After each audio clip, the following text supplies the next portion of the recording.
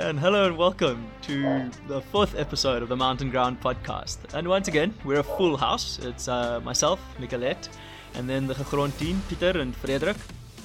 So, Pieter and Frederik will be talking a bit about the development of coffee, and coffee development, I think was their wording, and I'm very interested about this because, well, obviously I have no clue about coffee development, so I'm going to be asking questions, listening out.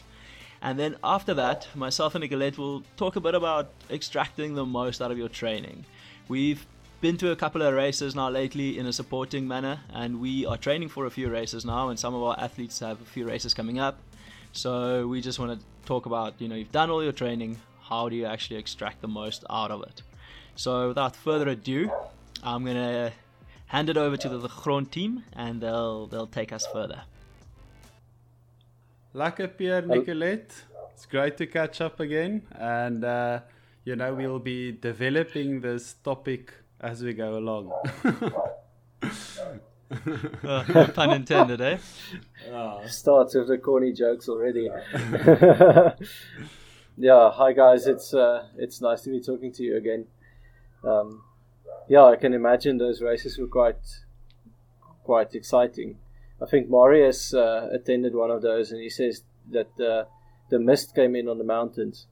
The DGT? Was that one of the ones that you guys were at this weekend? UTD, last weekend? The Ultra Trail Drakensberg. UTD. It was about 2 weekends ago, Yeah. Sorry, that's the one I'm referring to. Yeah, Marius said it was a sufferfest. But... so get back to coffee. So development of coffee, that's quite a difficult theme to discuss. I think there's from the roasting side, it's one of the more important things that you need to consider as a roaster, because obviously you have different roast profiles that you can roast to achieve different results. You'll roast darker if you want espressos, or more body and less acidity, but obviously with the trade-off of a bit more bitterness. But the big thing is, and I actually had a discussion with a barista today about it as well, is how do you know you're roasting your coffee and you're not going to be still be too green and get those grassy flavors, or go too far and be too baked.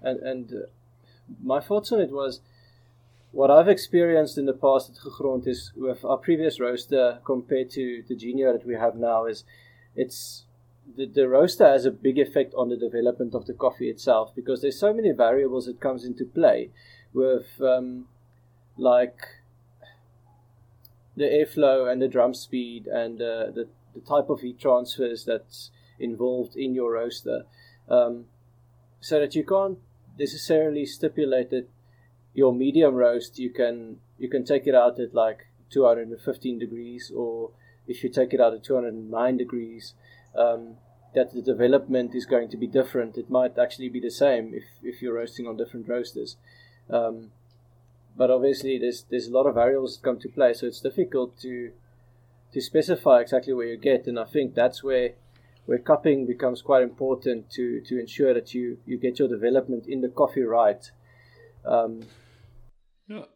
I just want to say, sorry Frederik, I don't want to cut across you there, but I just want to, for our listeners, just to clarify. So when we refer to the development of coffee, I think the simplistic way to look at it, and Frederik obviously knows all the details, but the longer the development, usually the darker the roast. So what we're trying to explain in today's podcast is the difference between a medium, light, or a light, medium, and dark roast. And that all plays into the development of coffee.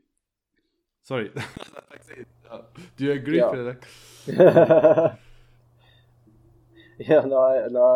agree. So obviously when you roast coffee, you chuck in the green, and then you roast it, and eventually it reaches a point where you achieve first crack. Now, first crack is basically the first audible indication of how far the coffee bean has developed, and that is where it's starting to become brittle, and the the energy inside just needs to escape. It needs to. There's moisture inside it wants to escape. So the coffee actually cracks open, and it gives an audible sound, almost like popcorn. So when your coffee reaches that, then you're kind of like a cinnamon roast. It's really light. And a lot of roasters, especially third wave roasters out in America, roasts to cinnamon. But you have a risk of having grassy flavors if you're not doing it properly. So generally we tend to carry on a little bit into first crack. So first crack's still happening, but the development of the coffee at that point in time happens so fast that even just 10 seconds can make a massive impact on how far and how much darker you roast. So a lot of times you work on temperature and also on color to ensure how far your coffee has developed, but also on the ratio of as soon as first crack starts to the end of your roast compared to the whole duration of the roast as a percentage. So that also gives you an indication of development of the coffee.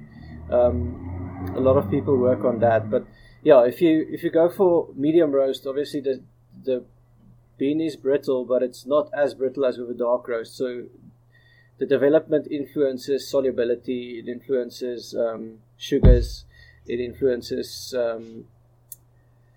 bitterness and acidity. And sorry, Philip, and I just want to say, like, what measures from the first crack, and correct me if I got this wrong. I don't hope I get this wrong, but like I just remember the first crack. From that point of first crack, that's usually the most nerve-wracking part of roasting coffee. I remember in December when I roasted with you guys, that moment you hear the first crack until basically you open up or you basically drop all the beans into the cooling tray. That's basically what the development, that influences development. So it's from first crack until you drop the beans into the cooling tray, right? Yeah. So that is the most nerve-wracking part, because the coffee really develops quite quickly then, and you can easily lose track of the roast, because at that stage the beans actually becomes exothermic, and they start giving heat off themselves. So even if you switch off the gas, the temperature is still going to keep on rising. So it's a difficult thing to get the knack of. You kind of see with the roasters today, you get so much information, so you can see when the environment temperature's rate of rise, so the delta of every 30 seconds starts falling, then you know first crack is there. Yes, Pieter? So when you see it starts falling, the environmental temperature rate of rise, then you know first crack's happening, because there's moisture coming off and influencing the probes, the temperature probes. So then you drop your gas, and the beans actually carry themselves further into development. Frederik, with regards to, like, just because Pieter said there about the cooling tray, and obviously you did kind of answer my question that I want to ask about obviously when you're dropping the beans, you've had it on heat, and obviously the beans have absorbed the heat, and they're still going to give off latent heat. And if you just stop the process, they're still going to carry on kind of roasting. So the cooling tray, the machine that you use, because you use Genio machines, if I'm right, I had the privilege of seeing your very nice machine there once. But to the cooling tray, does that have a airflow through it, or does that have a certain way of kind of, do you want to stop it's almost like taking the mocha pot off the stove, do you put it in cold water to stop that process?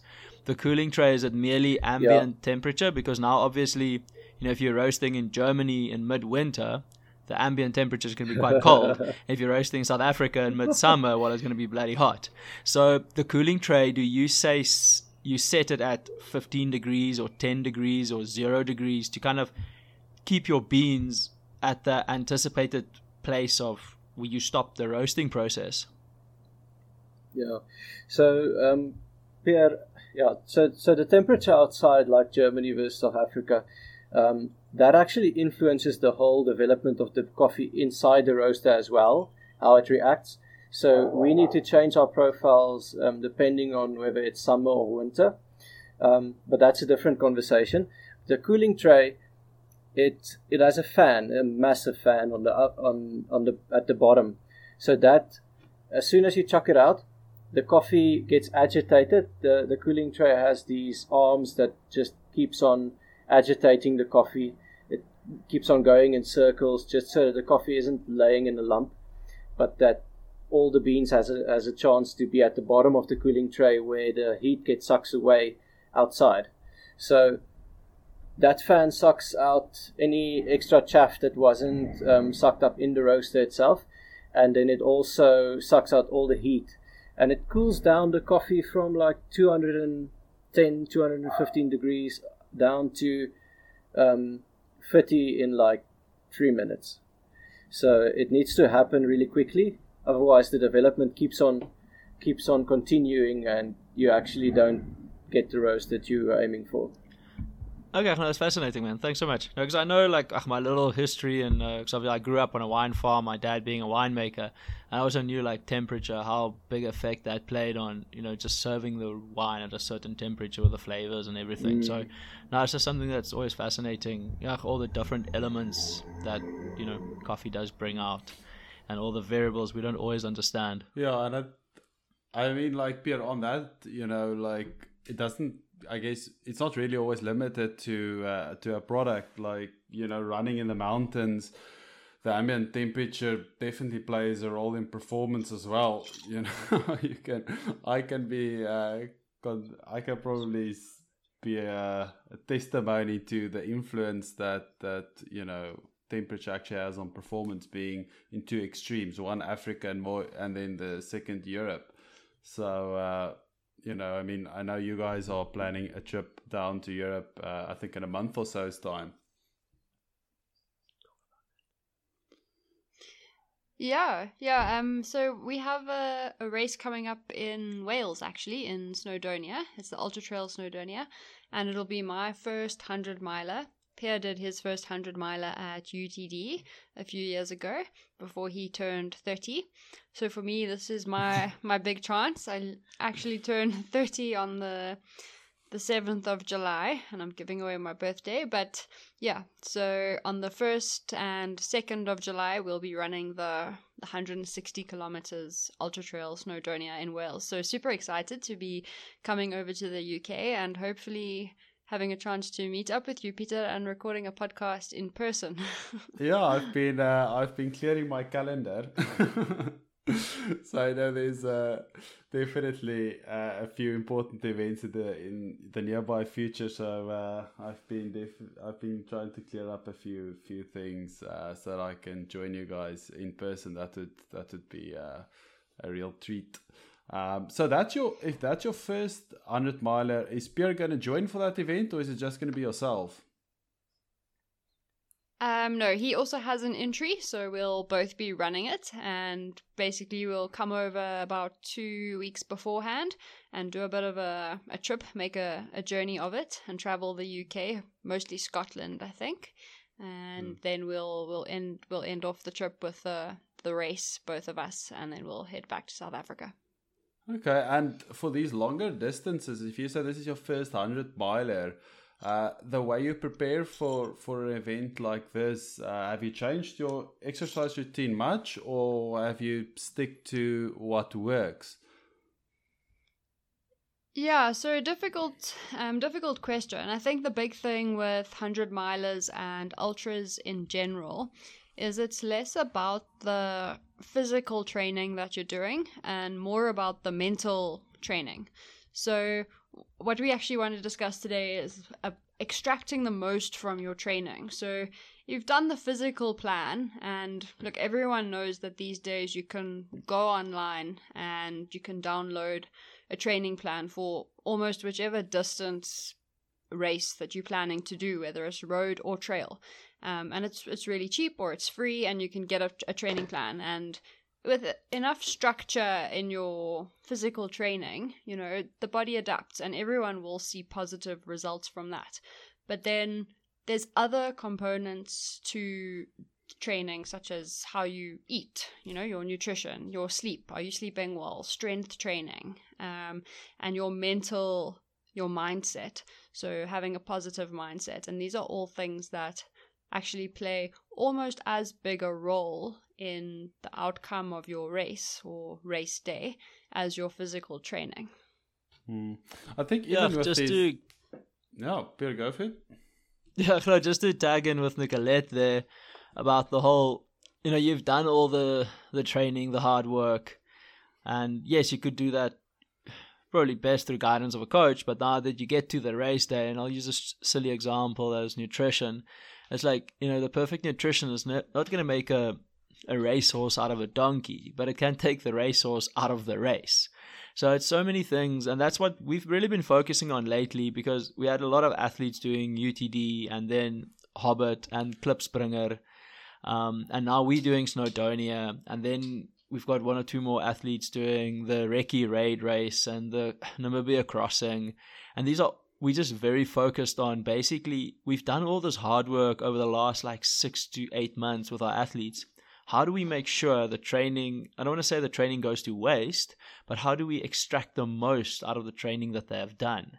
And this is where these soft skills come in, and we spend a lot of time, whether it's a Zoom chat or just a normal old school phone call, try to really bring in these just one or two topics that we focus on, and we're gonna expand a bit on it now. So I don't know if you've any questions you first want to ask about it, and then we can talk about that first. Otherwise, we have a few points that we would just like to discuss. Yeah, I mean, I can definitely ask a list of questions. I'll try and keep it concise. I mean, again, with these long distance events, and it might be something that you're going to touch on later, but I've actually used in the past nutrition as a way to keep motivated. So it's almost like dangling that carrot in front of a donkey horse, So I usually have little packs of food that I really look forward to get to. So here in South Africa, one of the long distance events that I've done, I've actually had a little bit of droeworst in one or two of my feeding packs, and it was really one of those things where I look forward to getting to the next stop because I know there's something nice waiting for me. So I just wanted to put that out there. Sorry, Pieter, you can take us through. That's actually a cool. That's actually a cool thing that you bring up, because that's how I actually met Nicolette. To be honest, is I used to have those Lindor balls, and from a nutritional point of view, I don't really know how much value they add, but look, it's chocolate, so it can only be great. But it's that was to pull me out of I had it as a little trick in my hat. As a strategic point, I would bring that little Lindor ball out, and I would open it, and I would savor it, and it will put a smile on my face. Because at the end of the day, I found it's almost it's not so much how you run, but it's why you run that pushes you through 100-miler. Fitness up until a certain point is very important, but 100 miles is a very long way to go if you just running. You need some deeper drive. The mindset kind of comes in there. Very, very, for me, mindset is almost everything. I do a bit of visualization. I try to remain positive, but I don't force positivity. I keep negativity at bay, and I try to keep negativity out. I am quite an emotional runner, so if I feel great, I run fast. If I don't feel great, I kind of crawl on my eyelids. So I've learned from Nicolette there a lot, because she's just super consistent. If she doesn't feel great, you don't notice it, and if she feels amazing, you also don't notice it. She's just very, very consistent, and I think that's one of the keys. And what it leads to there is, don't force these phony kind of positive vibes. Just almost clear your mind. I try to have an empty mind when I race, purely just feeling the run, flowing along the trails, doing the important things first, remembering to eat, to drink, to pace consistently, all those kind of things, where a lot of times we can get very caught up in trying to convince ourselves that everything is going well, but sometimes we can just acknowledge the situation and then move on from there. So that is one of my big things, is just take some time to develop an ultra mindset, or whatever you want to call it for yourself. But take some time to really focus on your own mindset. And I think that it sounds like it's also a bit of a realistic outlook on a long distance race, because I think it definitely adds value that if you prepare that and you're realistic about the fact that you will be going through some tough patches, you will start to feel and experience emotions which you might not have experienced for a while or ever in your life. So I think it's about being realistic about the fact that you will be going through a journey that will take you a bit on a roller coaster, and maybe I'm not sure if that approach should be conducive, but that's at least from my point. I've always approached it from there will be times when you feel bad, and that's fine. so you just need to put one foot ahead of one foot in front of the other, and you will also, the flip side of it, you will also get through those patches. So yeah, absolutely. I mean, you need to have patience, and that's on the race day. You need to enjoy the journey. It's not all about the destination and getting to the finish line. You will get there, but you need to be patient. In ultras, it's going to be a day, 15 hours, 20 hours, 24 hours, 48 hours that you are going to be out there. And I think that alone is the biggest challenge that ultra runners face in coming to terms with the fact that for 2 days they are going to be out there running. And you hear it all the time from their followers and their fans, the dot watchers. They can't believe that, when you come back from your ultra run, they had breakfast, they had lunch, they did a run, they had a braai, they went to a party, they came home, they slept, and then they did it all again the next day. And this whole time you were just out there running your ultra. So I think patience and embracing the journey is a really big part of it. And then, we touched on nutrition. It's also not only on race day, but also in the training. It's really important to train your gut. So you want to be practicing all your race day nutrition in your long training runs. And this is, from your pre-race breakfast, making sure that you've got that dialed in nicely, when you're going to have it, how long between your breakfast and you start running, and then obviously your during the run nutrition. This is the most important. And then refueling after your run. So having that protein, getting it in, protein before you go to bed, muscle recovery is really, really important.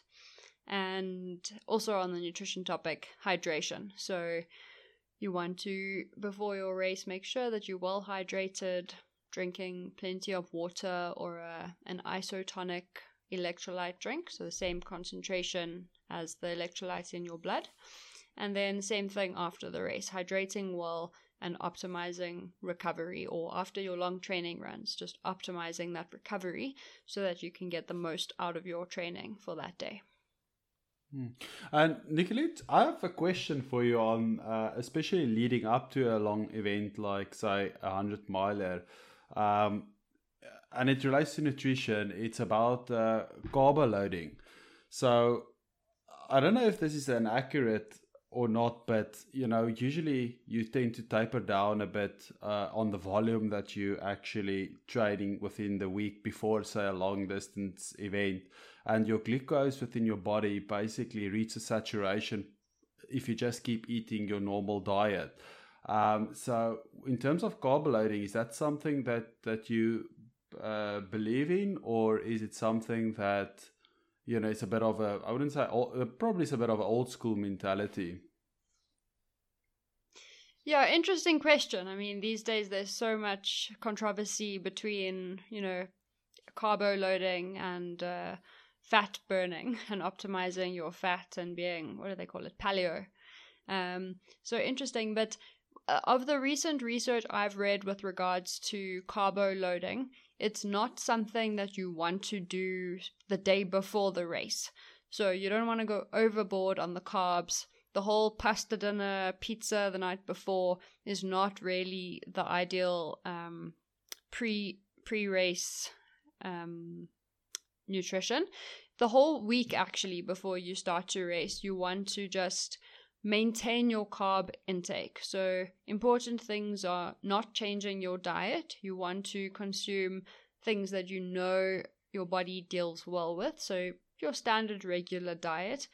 And yes, carbs are important, so don't cut them out, and maybe eat a couple extra on a day-to-day basis. But you want to be doing this for about a week before your race. That is the recent science that I've read with regards to carbo loading. And I also think I have a very good case study again in my personal life, but usually if there's an event and the week before I'm quite relaxed and there's not too much going on at the work, and maybe I can go a day or two ahead of an event, it makes such a massive difference in performance. These events where you almost like on the Friday night you still need to get things done before you run on Saturday. I've really struggled with those events. So yeah, I'm glad you guys are going a week or two ahead of your event in Wales, and I hope that makes a big difference. I mean, Nicolette, it's going to be great to keep an eye out for you guys and to see how you guys are representing or South Africa there. So yeah, to look forward to that. Yeah, that's a very important point you actually touched on there, and it's one I always enjoy talking to my athletes about. It's stress, just overall life stress. And with that, usually sleep and everything comes in as well. So if it's going to de-stress you to go 2 or 3 days before, be in a quiet whatever area where you can just be by yourself, not have deadlines to chase, not have a million people to look after, and just to actually get your sleep in. It's all part of your taper. And the taper isn't just like, oh, I'm running less, there's so much more to it. You still want to be moving. You still want to just keep your training schedule. You actually want to keep things a lot consistent. So we don't actually bring down our frequency of running during the taper, but we do obviously bring down the volume because our bodies are still used to a certain amount of movement. And then I really focus on sleep and acknowledging the stressors of the race. So if it's a self-navigation race, we'll discuss that with our athletes, like how do we actually use this tool on our wrist that can help us navigate, because all of that will, it's a irrational kind of stress or fear, and we can rationalize it and then eliminate it. So the take-home thing there, what I actually want to focus on is just sleep. Get enough sleep in. Like so many of us, we always want to add some majestic hill session or interval session or some form of recovery boot, or I don't know what else is out there that people sell us. But then I ask the athlete, okay, but how much are we sleeping every night? And they're going no, 4 hours, but I get away with it. I'm like, no, the best way for recovery, for performance enhancement will be to just sleep. Try to sleep 6 to 8 hours if you can a night. If you prioritize sleep, your performance will increase. There's so much that you actually don't have to do, almost I want to say. If you can just prioritize sleeping, if you have an hour extra to sleep a day, that's going to be so much more worth than an hour's worth of strength training. You'll be able to run more if you recover and sleep more. So that is a big thing, to head to the race early enough, get some rest and recovery, just get yourself in the correct mindset. And that's why I go back to mindset again. Just get back to that point, be comfortable with what you're going to do, and just get ready for the journey that you're about to embark on. Yeah, that is, I'm glad you mentioned 6 to 8. So I'm still in the green and yellow zone. But I listened to a podcast the other day where they actually said the professionals would take they would usually take a lunch nap, and then they would usually try and sleep almost 10 hours a night. Now, I don't think I've come across a lot of people who are able to sleep 10 hours a night, but it's obviously, yeah, I think it just emphasizes the fact that sleep is really important. So yeah, thanks for sharing that. Yeah, and then just another kind of on a similar note, that not stressing. So we both read a book called, I think it's called Running with the Pack by Mark Rowland, and he has this interesting concept for ultra runners about while you run, what you don't want to be thinking the whole time, because thinking consumes energy and you need your energy. I mean, you're out there running for 24 hours plus. So he says all you want to have is thoughts. Now, this is quite an interesting topic with, today's stressful lifestyle, that you actually don't want to be stressing and thinking about all these things. Like maybe you think you undertrained, you were ill, you had COVID, you didn't get in your key long session before your race, or maybe you think you overtrained and you've been doing too much, or you struggle with nutrition and you haven't eaten anything for the past hour. But all these factors, they play a huge mental role in an ultra, and just thinking about them, and it becomes all consuming, and it actually saps your energy, and this energy is, you need it to complete the race. So I find that concept really nice in terms of having thoughts, just letting them be and kind of flowing through your mind. And this sounds way too much like Pierre's, it's his department, but it's actually relevant. I mean, it's not scientific, but it's all part of the ultra mindset that he spoke about. It's just having these thoughts and not thinking. Sorry, Pieter, just too quick, I'll be brief. Just to touch in there with a bit of science, they actually did take a lot of elite cyclists and they gave them a certain workout to do on indoor trainers. So just like push them as hard as they could go for X amount of time, and they saw the amount of watts they could push out average over, say, 30 minutes or whatever the protocol was. And then they got the same group of cyclists in again, and they gave them a 30-minute math test before the session, and then they put them on the exact same session again. And after the 30-minute math session, every athlete had significantly reduced performance. And there they just proved that if you are overthinking and if your brain is tired, your physical performance will be decreased. So it was just, for me, it was just like, so many times I run and I go, okay, cool, I'm moving at 5 minutes a K, or I'm moving at 6 kilometers an hour or whatever. Am I going to reach this point at that point? And, all of that thinking just like really tires you out. So like Nicolette said, have thoughts, let them come in, let them go, let them flow through you, and just feel the run, just move through the trail and just almost be empty. I guess it does go a bit of a Zen state. But it is like constantly doing math in your head about how fast you're going or where you're going to be. It's really tiring, and you need that mental energy to recruit your physical energy to get you to the finish line. Yeah, I think I'm in trouble because I usually use my long runs to sort out the world problems. I think sometimes I should be running with a notebook with me, because I in that moment I think to myself, I've really sorted out a few real world problems, and then usually afterwards, they don't seem so lucrative to pursue. But I do enjoy having a few interesting discussions with myself and keep myself entertained. It is quite a long distance, and yeah. So, but yeah, I think anyone would benefit from being a bit more mindful towards that moment. So yeah. Yeah, absolutely. Yeah. So it's important to do some of your long training runs alone, and then also with other people. I mean, there's benefits to both. So when you run alone, you run your own pace, and it's easy to figure out what your forever pace is. That's what we call it in our coaching. It's like a level 1 easy run, super comfortable, and the pace that you can run forever. And that's what you need for an ultra. So it's important to do some long runs alone and figure that out.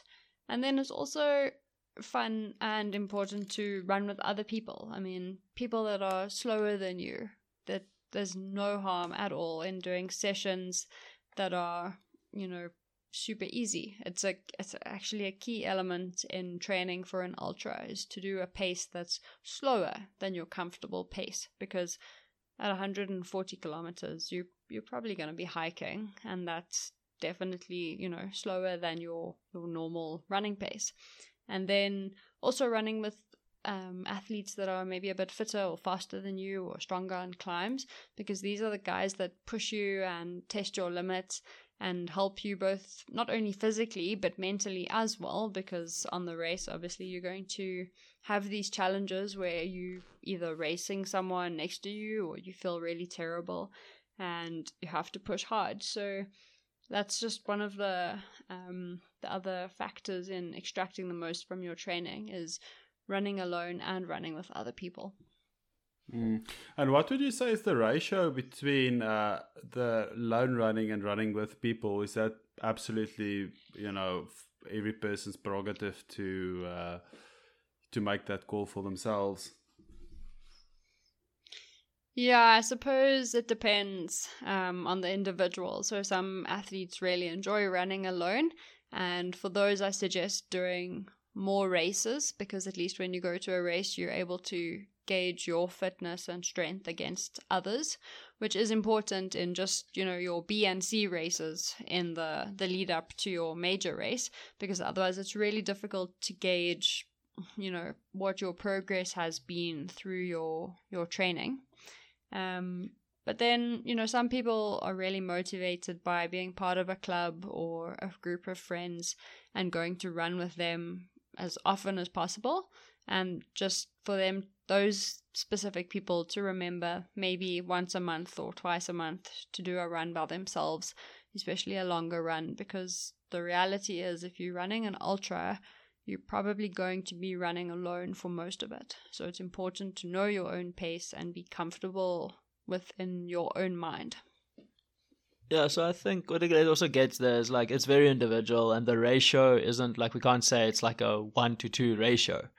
It's very much you do what you need to do for yourself, and kind of like acknowledge the positives of both and be aware of the downfalls of, you know, either.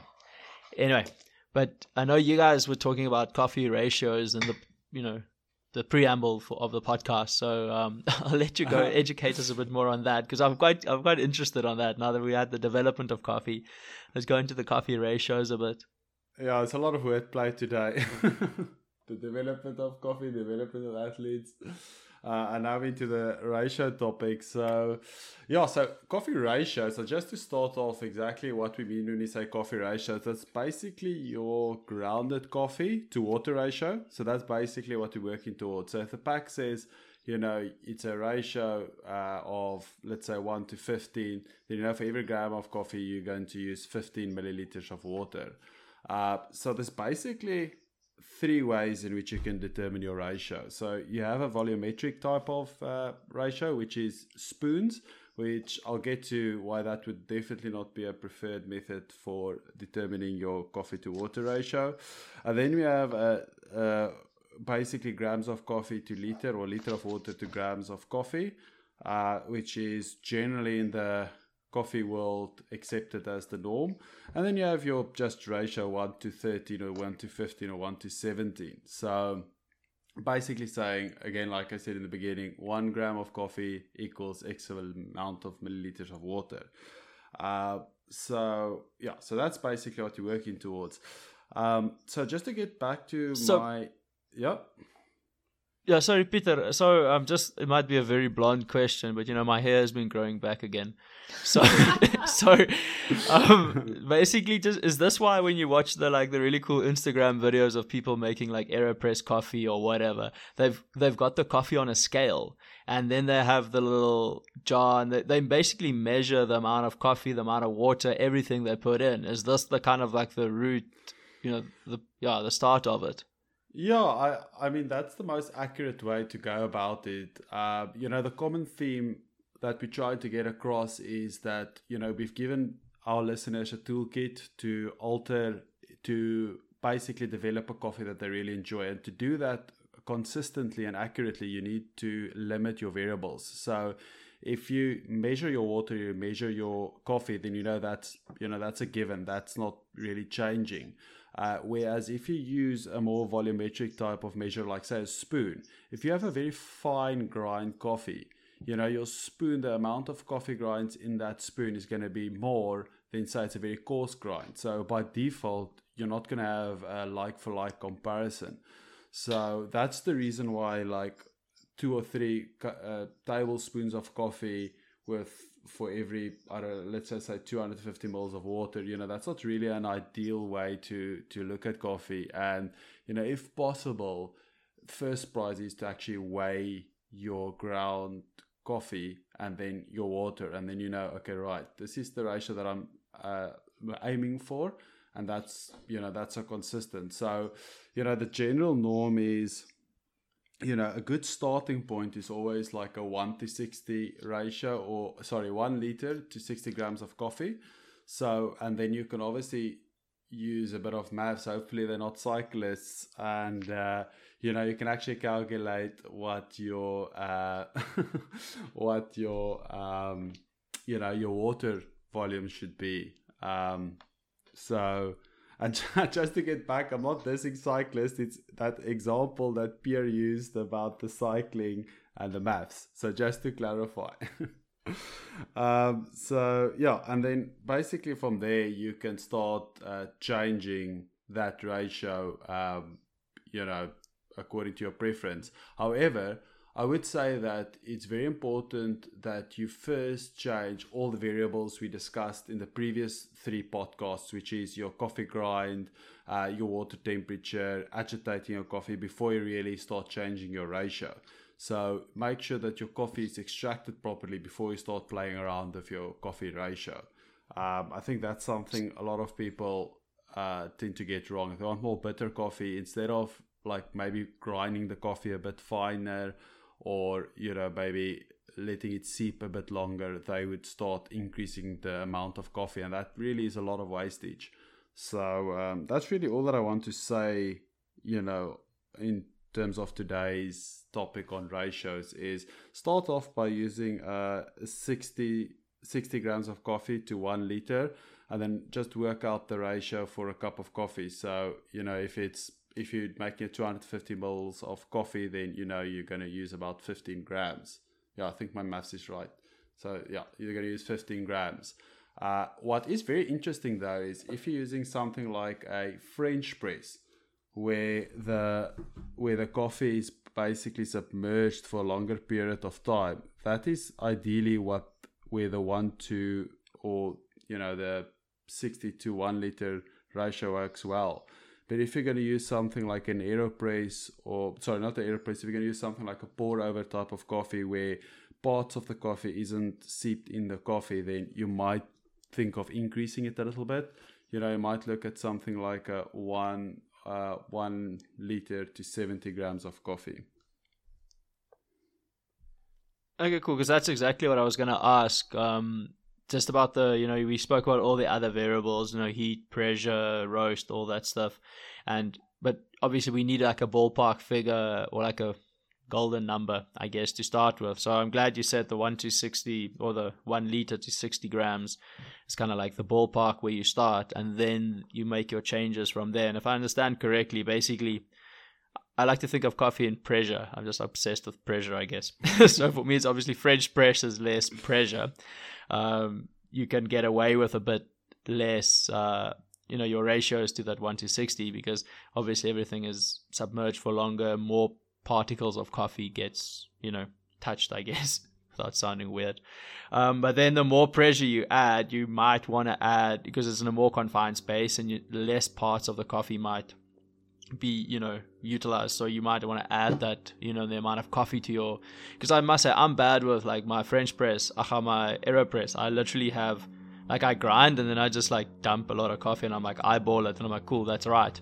But obviously sometimes I do realize now, like sometimes my coffee, because the AeroPress I've yet to figure it out, so I'm gonna get you guys to do a whole podcast on like AeroPress, like, because I've been using the AeroPress a lot in the mountains now lately because it's so light. I can pack things in it. I pre-grind beans and I put it in a Ziploc and I like put it in the AeroPress itself, so I can like I can really utilize all the space, and with the jet boil, it just works very, very well. So I've been using the AeroPress a lot, and in Hogsback, I was out in the mountains for a long time. Same with UTD and Lesotho, and you need a nice way to make coffee and have good coffee, because it just makes life so much better. So I really want you to do, but you guys can let me know when you're ready with that. We just do a nice, like, AeroPress coffee kind of podcast and just educate us properly. Yeah, that's gonna be the pinnacle of everything that we discussed, because the AeroPress is the most versatile tool to prepare coffee. So we're gonna bring everything together, and then we're gonna use an AeroPress as basically the tool which gives you the most flexibility and the most variables which you can adjust. So I really look forward to that. But I'm glad you've been taking your AeroPress on your adventures, and I hope that in the week ahead that you guys are planning a few really nice runs and adventures and some training sessions. Yeah, definitely. I need to top up my social media a bit, because I have actually been taking photos of my coffee. But it's I'm very glad. It's nice that we're working it from a methodical point of view, and the AeroPress, like you say, will be the last kind of point of it. So I think it's a really cool point to just we've kind of run out of time, I guess. So I'm getting too excited about the the talk here now. So let me just cut it off rather. But no, I'm very excited for the next podcast, and it's always great catching up with you and Frederik. And I'm very, very keen to meet up with you in Wales, or maybe we can even pop over to Ireland. Apparently South Africans don't need visas there, so we might just jump across.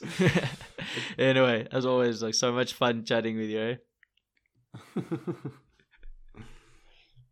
Yeah, thanks so much, guys. It was great, like usual, and yeah, good luck with your training, and can't wait to see you over in the UK. I'm sure we'll make a plan. Oh, thanks, guys, and it was really great. Great catching up. Bye. Thanks so much for joining on this week's episode of the Mountain Ground podcast. Make sure to subscribe to our podcast so you don't miss any of the episodes, making sure that you stay caffeinated and keen for adventures.